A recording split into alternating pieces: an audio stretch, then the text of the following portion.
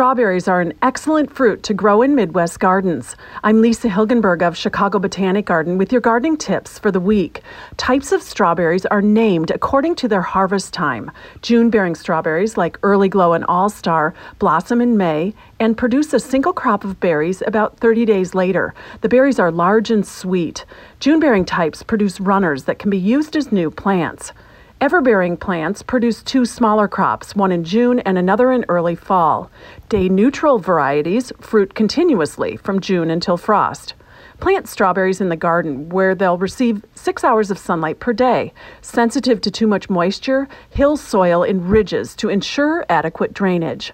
Planting depth is important. The midpoint of the crown should be at soil level. For more tips, click on the podcast tab at WBBMNewsRadio.com. I'm Lisa Hilgenberg for News Radio 105.9 WBBM.